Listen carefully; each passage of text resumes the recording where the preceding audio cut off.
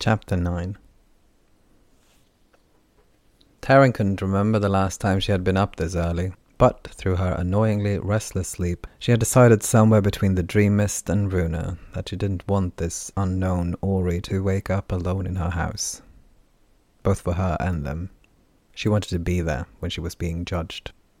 Pipe smoke coiled out of her nose. She didn't smoke this early. Then again, there were no things she did this early. She knocked the 2 dry remnants of leaves out in a stone ashtray on the table. Too late, she realized that sound was entirely too loud for someone to stay asleep in.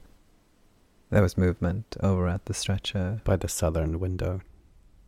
"You're alive and in Legikai's old friend Taryn's house. He should be here shortly," she announced, standing up and deciding she would try and find something edible both for herself and her guest. "Wouldn't suggest trying to sit up just yet," she added as she saw the attempt in the corner of her eye.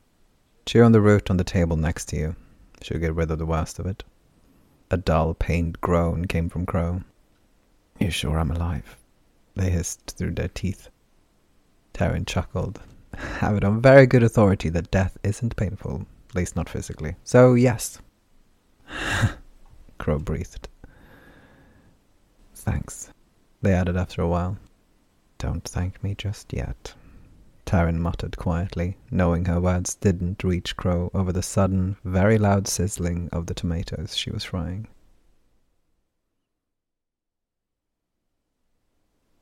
"It does look a mess, Ligi, which I have agreed with and apologized for at least 10 times now. But," I was going to add, "I'm still impressed." Ligikai looked at Taryn, waiting for the punchline. It didn't come. He narrowed his eyes at her.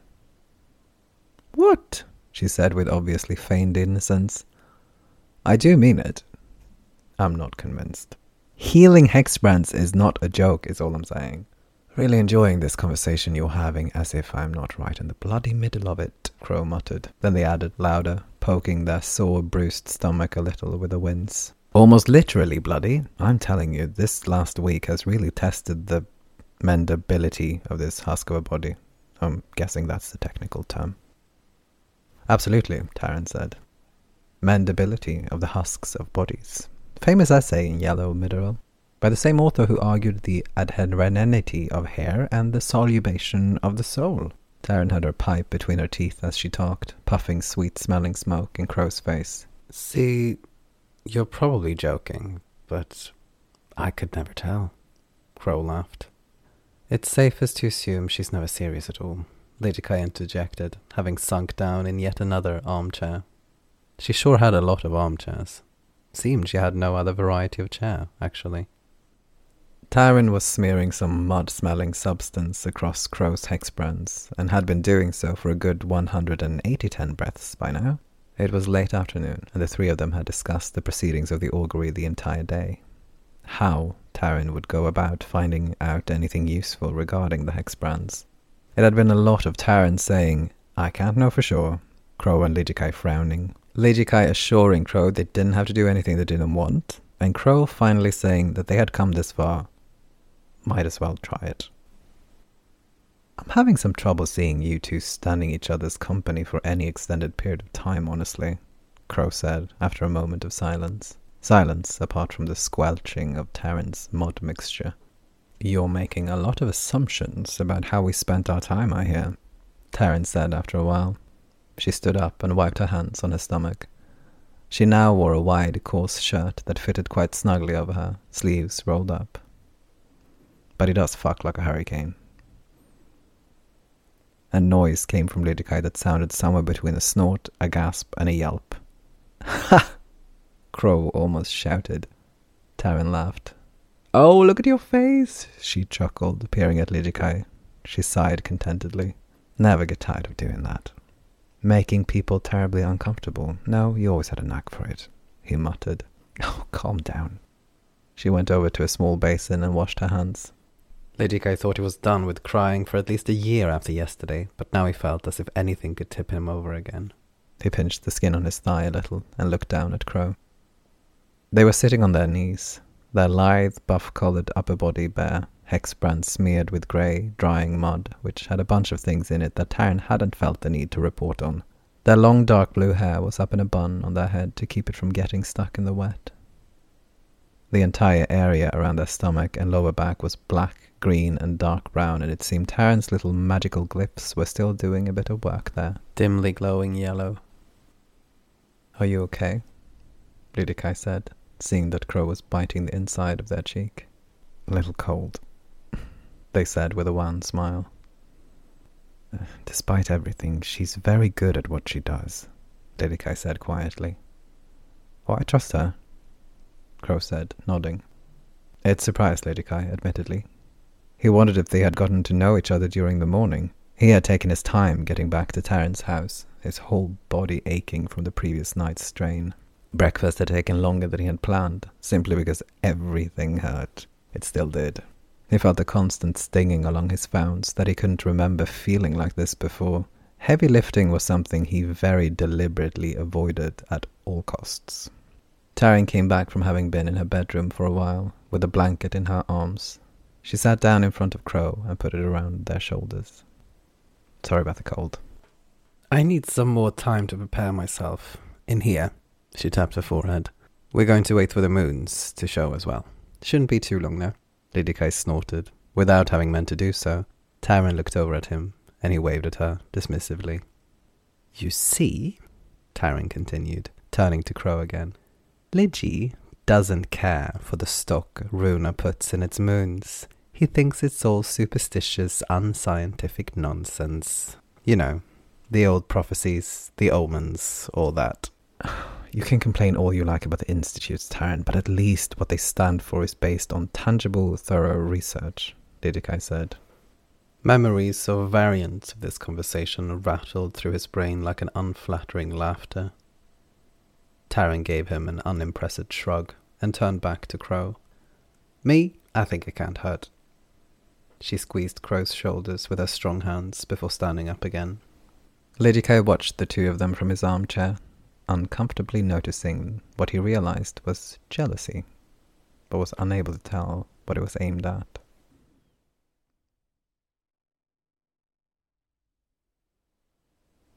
It started out the same way it usually did, as far as that went. She hadn't exactly done this many times. Taryn traced, searched, compromised with the hex brands to make them communicate with her. This process was a nightmare to describe, and she had tried several times to many scholars. It usually ended with her telling them to just try it out, and they, balking, asking her to leave. A little like following a wall in the dark, but the reason you couldn't use your senses as you usually did was because of the onslaught of information around you, things trying to distract you. This was the thrumming of the chain, the supposed source of magic. Everything was a scream, a shock, an ecstasy. This was the only place she knew to go to look for things like these. It started out the same way it usually did. But then, suddenly, everything was different. Like being thrown out of a loud bar, Taryn struggled to stay upright, stumbling out into a staggering space. It was a field of yellow grass. She could occasionally hear a distant roaring, threatening to set all her flight impulses on edge. Someone, something, was watching her, stalking her, 1,000 breaths like from dying lungs. A little hunter. The loud whisper surrounded her, choked her from the inside. She couldn't see any source of the sound. The field went on forever in every direction. She couldn't hold it back any longer. She was terrified. Her legs gave way, and she fell to her knees, looking for perches in the grass, burrowing her fingers into it, watching the straws writhe and twitch around her. She was sitting on a million moving fingers, cold like icicles. Flying to her feet, she was panting so hard, every exhale was a small shout. "Get me out of here! Get me! Lidgy! Liddy, get me the fuck out of here, please, help! It was impossible to be more afraid than this. Then, from the twilight skies above, there emerged 2 impossibly large eye sockets filled with black, moving beads, eyes, dozens, all watching her, bursting out through the orange like the sky closing in on her. Another whisper, much closer, right at her ear, deafening. An open door. How kind.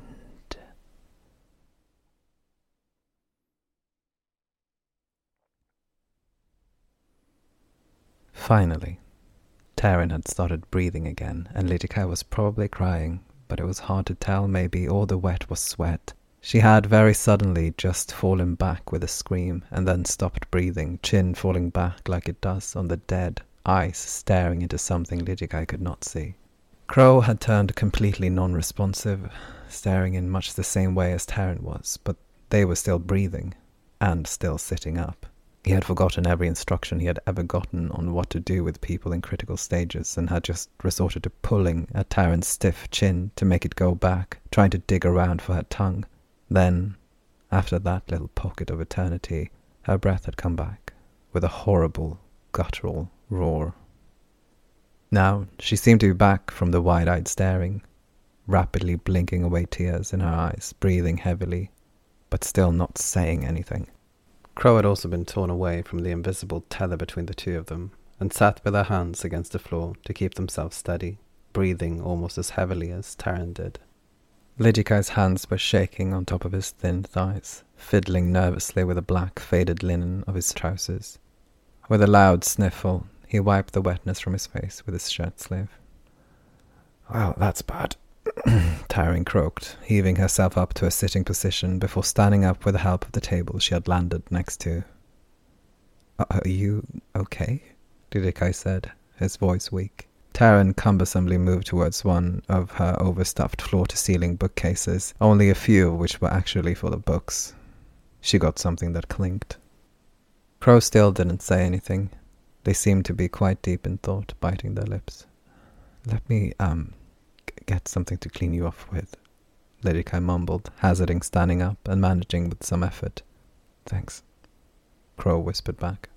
Lidicai had spotted a few barrels for catching rainwater outside. Stepping out into the chill night air was incredibly refreshing. It wasn't just warm in Taryn's hut.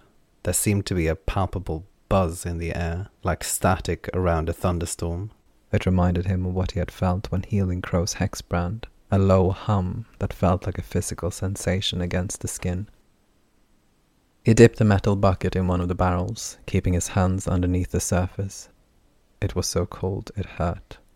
Felt like it cleansed a bit of the clammy panic from the ritual. He had taken a bath at the inn the night before, the results of which were all undone now. With a sigh, he brought the bucket up from underneath the water again. When he came back in, the smell of charred flesh hit him, as well as some old, stale sweetness. Taryn was sitting at the large table which dominated this room of her little hut, another surface also heaped with things that seemed to have been laying there for several moon phases. She had cleared various parts of the edges around it, but the pile in the middle seemed long untouched. Her pipe was in her mouth again, but she was chewing on it more than smoking it. Lidicai went to put the ice-cold bucket over the spit in the fireplace. The fire was dying, so he held out his hand towards it, urging it to stay alive a little longer. Instantly, big flames burst up from the embers, burning wildly despite not having anything to really prey upon. Lidicai threw a few logs into it, and it eagerly latched onto them, allowing him to leave it to its own devices again. The water in the bucket warmed above freezing, and after a while Crow could start wiping the dry, caked mud off themselves. They gave Lidicai a small smile, not able to completely mask the worry underneath it. Lidicai sat down by the fire, feeling empty and anxious to get an explanation, and so very, very tired. After a while, Crow came to sit in the other armchair, blanket wrapped around them again. They didn't look at Lady Kai. With noises that were unbearably loud, Taryn dragged her own chair over to the fire as well, sitting between the two of them, facing the fire head-on. She had a green bottle in one hand, resting on top of her thigh. The label on it was long faded and sun-bleached. A spicy, sweet smell of alcohol hit Lady Kai as she held out the bottle to him. He took it, and a swig. Despite its unassuming exterior, it tasted really pleasant of cinnamon and cloves. In the exhausted state he was in, it seemed as if the stuff sent his head into a lighter place instantly. He reached it over to Crow, who took it with a grateful huff. "Since I have never experienced anything like this," Taryn said, which is troubling in its own right, I might add. I'm not sure what to make of it. Something was very clearly trying to scare me, and succeeded. That's quite the feat. I do have a history of putting corpses together and making them move, she scoffed joylessly. "Did you see anything, Crow, or, I don't know, experience anything at all?" she continued. They shook their head. "I remember you putting your hands on me, and then I opened my eyes and Lydica was shaking you. Guess I blacked out." Taryn nodded. "That's good. I mean, as far as familiarity goes, that usually happens. Take anything I can get on that front, honestly." She sighed a long-voiced sigh, accepting the bottle that Crow held out to her. "Despite it being completely new to me, I would still probably just wave it off as a very sophisticated piece of fear tactics if it weren't for the fact that, well, Something talked to me. Called me a door? Or said it saw a door? It was definitely talking to me at least, which, well, I don't think that's a good thing. Academic curiosity be damned." "Why?" Lady Kai said. "I mean, I guess it means something saw me back, I suppose. Not how these things are supposed to go." Her jaw tensed visibly. "From what I gathered, it most definitely felt as if I have, or maybe all of us have, put ourselves in something's crosshair, and that something didn't exactly seem friendly." She looked at Crow for confirmation. They shook their head. "Checks out," they whispered, before going back to frowning into the fire. "We just made everything worse then," Lady Kai said, almost unable to get the last word out. "I'm so sorry, Crow." The words seemed to surprise Crow. They looked at Lady Kai with an uncommonly bare-looking face, before it stiffened again. "Shouldn't I be the one to apologize?" Their short laugh shot out of them. "I was already in its crosshair, as you call it, after all." "I said I would help," Lady Kai said. "You said you'd try. I'm aware of what that means." "I need to go over what we know, you two," Taryn said, leaning forward, placing herself in the line of sight of the two other Rory. "What I thought I would see, what I normally see, that is, was, as I told you before, the tethers that bind you to the creator of the hex brands, the Ender in this case, then, if that's what it is. I can do it with objects as well, trace the memory of things," she said, this time directed at Lady Kai. It was new. She hadn't been able to do that before turning to hex brands, as far as he knew. Taryn turned back to Crow, shaking her head. "Sorry. Professional pride. Excitement, arrogance, whatever. Anyway, you said you didn't know what sort of magic created it. That it, but not the hexes, was inflicted on you." "Yeah, no, that's still true," Crow muttered. "Okay, I don't know if I can explain this to you so that you understand it," Taryn sighed. "I'll try. The few times I've traced hex brands, it has always kept me in the same place. Side note here, as I said earlier, I've never traced anything back to an Ender before. And yes, I thought it would be the same. Unfunny joke on me, I suppose." She rolled her eyes. "Not sure how familiar you are with this kind of magic, Crow, but she waved between herself and Lady Kai. "We see most magic as coming from or being connected to sort of the network of residual chaos surrounding Runa. The chain. There's like a million different theories as to what it is and how it works and all of that, but anyway, mostly we just pull stuff from there or communicate with it to guide our magic or whatever, but I sort of go there, or we augurs do. No, some augurs do. It's a little confused when you try to incorporate all the bullshit from the Institute's vocabulary. Augury is just sort of their way of saying, bad, don't touch. She very deliberately ignored the deep, unconvinced frown from Lidikai. Anyway, I recognized the chain well enough. It's not a place you mistake for anything else. But this time, I was definitely still not there. I was there at first, but then it was as if I was brought out of it. By this ender, I guess, again, if that's what it is. What do you mean, if that is what it is? What else could it be? Crow said. Taryn held up her hands defensively. We don't exactly know a lot about enders, alright? I just don't want to make assumptions that close off explanations to me. We're already struggling with all the implicit bias from decades of institutes shouting about how you shouldn't do it. Ugh, why do I still say we, as if the institutes give a shit about anything but keeping up their own appearances? She rolled her eyes again, at herself this time. No, actually, we, as in us calling ourselves augurs, working outside of the conservation factory that is Yellow Midoril. Anyway. Lidikai tried not to think that she was going on these tangents to spite him. Supposing this is an ender, then. This is clearly an ender that isn't like the ones I've read or heard about.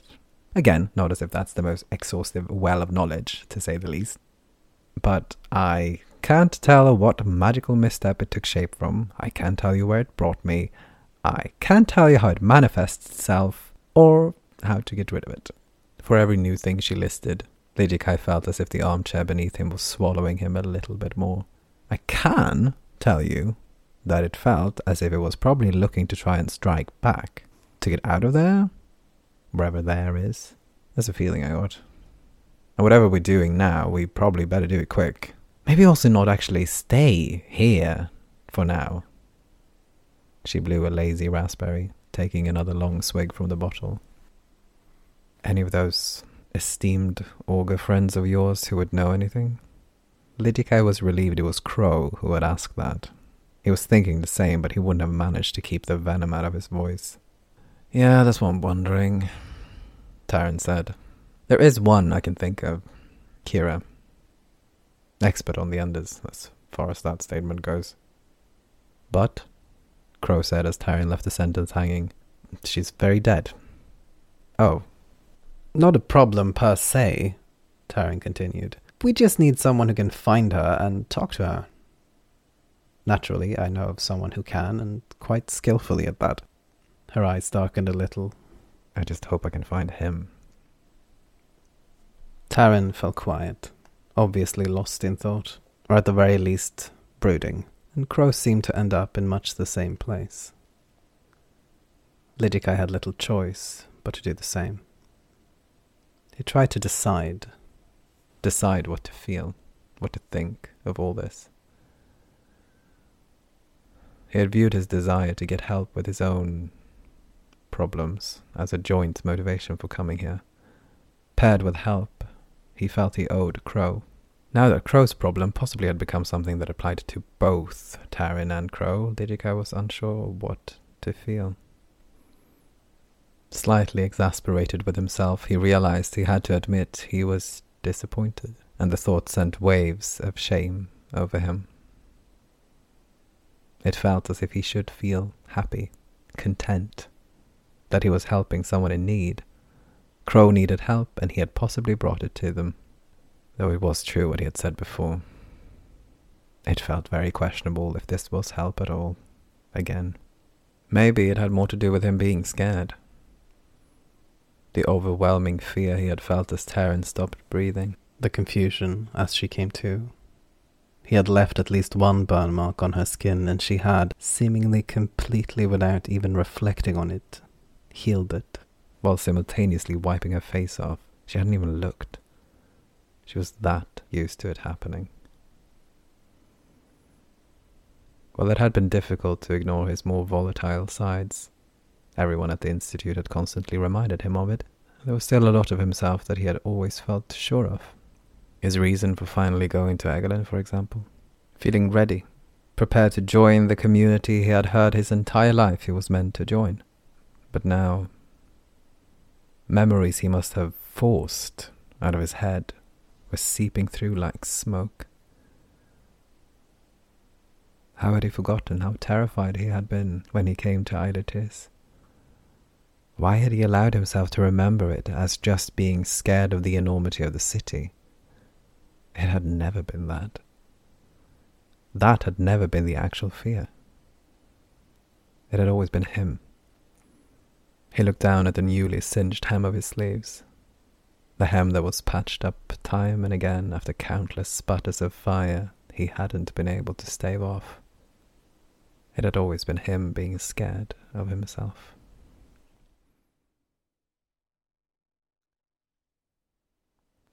Oh no, am I hallucinating already? It usually takes at least 3 nights of bad sleep for that to happen. Derry's sing-song musings were interrupted by Lon's thick arm stopping her. For all intents and purposes, Derry could have walked into a fallen tree. A tirade of complaints was bubbling up inside her, but died down as she turned to look at the marble-pale complexion of her companion. Now that was something new on Lon's face. Pure, unbridled fear. "Enemies of yours?" she whispered to Lon. Not even a snarl in return. She would be loath to admit it, but that did make Derry feel a little bit of the fear spreading to her as well. The 5 armoured Ori in the perfectly square formation in the middle of the road wasn't entirely unintimidating either, she supposed. "This is bad," Lon said quietly. Derry rolled her eyes. "I couldn't tell from your flaring nostrils or anything." "Derry, it's not a fucking joke," Lon snarled back, causing a disturbingly synchronized movement in all the armoured Ori. The exact timing made a sound very loud. "I am never joking," Derry said calmly. One of the crystal-armoured Ori dislodged themselves from the symmetrical square. Their helmet was open-faced, which was the only thing that distinguished them from the other 4. Their armour glittered in the light drizzle of rain, a rainbow of prisms reflecting around them. All the Ori's helmets were adorned with spiraling horns of the same crystal as the rest of the armour, twisting around themselves, coiling backwards in a constant movement. As this supposed leader of the group came closer, Derry noticed something else, behind the light twinkling unpredictably from the crystal. She was surprised this Ori dared to travel with an open-faced helmet at all. Did no one else really notice? Derry never really knew how others saw the world. To her, it was very clear that this member of the Ribs of Calopis was dead, moving haughtily towards them despite that. Yes, but it was undeniable. No breath, no pulse. Dark grey skin pulled taut over the skull, teeth protruding under remnants of lips, milky eyes sunken. There was obviously some kind of magical attempt to try and hide it, like a shimmer on their skin. It did not fool Derry in the slightest. She supposed it must work on others. Derry shook her head a little, earning a sharp glance from the Rib, who was now standing half an Ori's length away, hand on the pommel of the vicious-looking crystal mace that hung from their hip. "Come peacefully, Lon." Their voice was hollow and doubled, sounding as if it came from a metal box. Finally, Lon snarled. Loudly, harshly, a grin flashing over her face. Derry exhaled. "There you are, puppy." But Lon didn't say anything. The tall, muscular Ori was still frozen to the ground, it seemed. Derry tried to make an assessment. The little squadron was obviously shaped to intimidate, their uniformity keen and efficient. She suspected they weren't too good at unexpected. They didn't look the type. Her mind set off at a rapid pace, while Lon and the rib had a silent stare-off next to her. What would the ribs of Calopis, the violence of Eiletis, expect? Everything they condemned in the apices. They would be prepared to expect those things first, and have the most defenses against that. That meant that Derry would get nowhere trying to manipulate their thoughts and desires. They were dead, or at least one of them was. So that left out outright killing them, she supposed. "How about blunt force?" she said, accidentally saying it out loud. Very loud. It was practically a shout. Lon stared at her, stunned. But Derry was right. They weren't good at unexpected. They hadn't expected her to say that. They hadn't expected her at all. With a long, joyous laughter, she extended herself to the already heavy rain clouds, to the water in the air. It collected, heated, darkening the skies like a blanket being thrown over the world. The air thickened under the weight of the clouds. First a drizzle, then a stream. A wall of water that gathered in a veritable waterfall high up in the skies, approaching at devastating speed from equally devastating height. Squealing happily, Derry pushed the air in front of her, causing the already stunned ribs to fall all at once. "Run! We have to run!"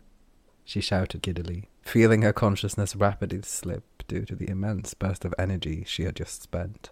Lon caught Derry as she was falling over, the large Ori managing to tear herself from her own terror at seeing the quickly approaching wave of water from the skies. She threw Derry up on her shoulder and ran. Derry couldn't keep her eyes open.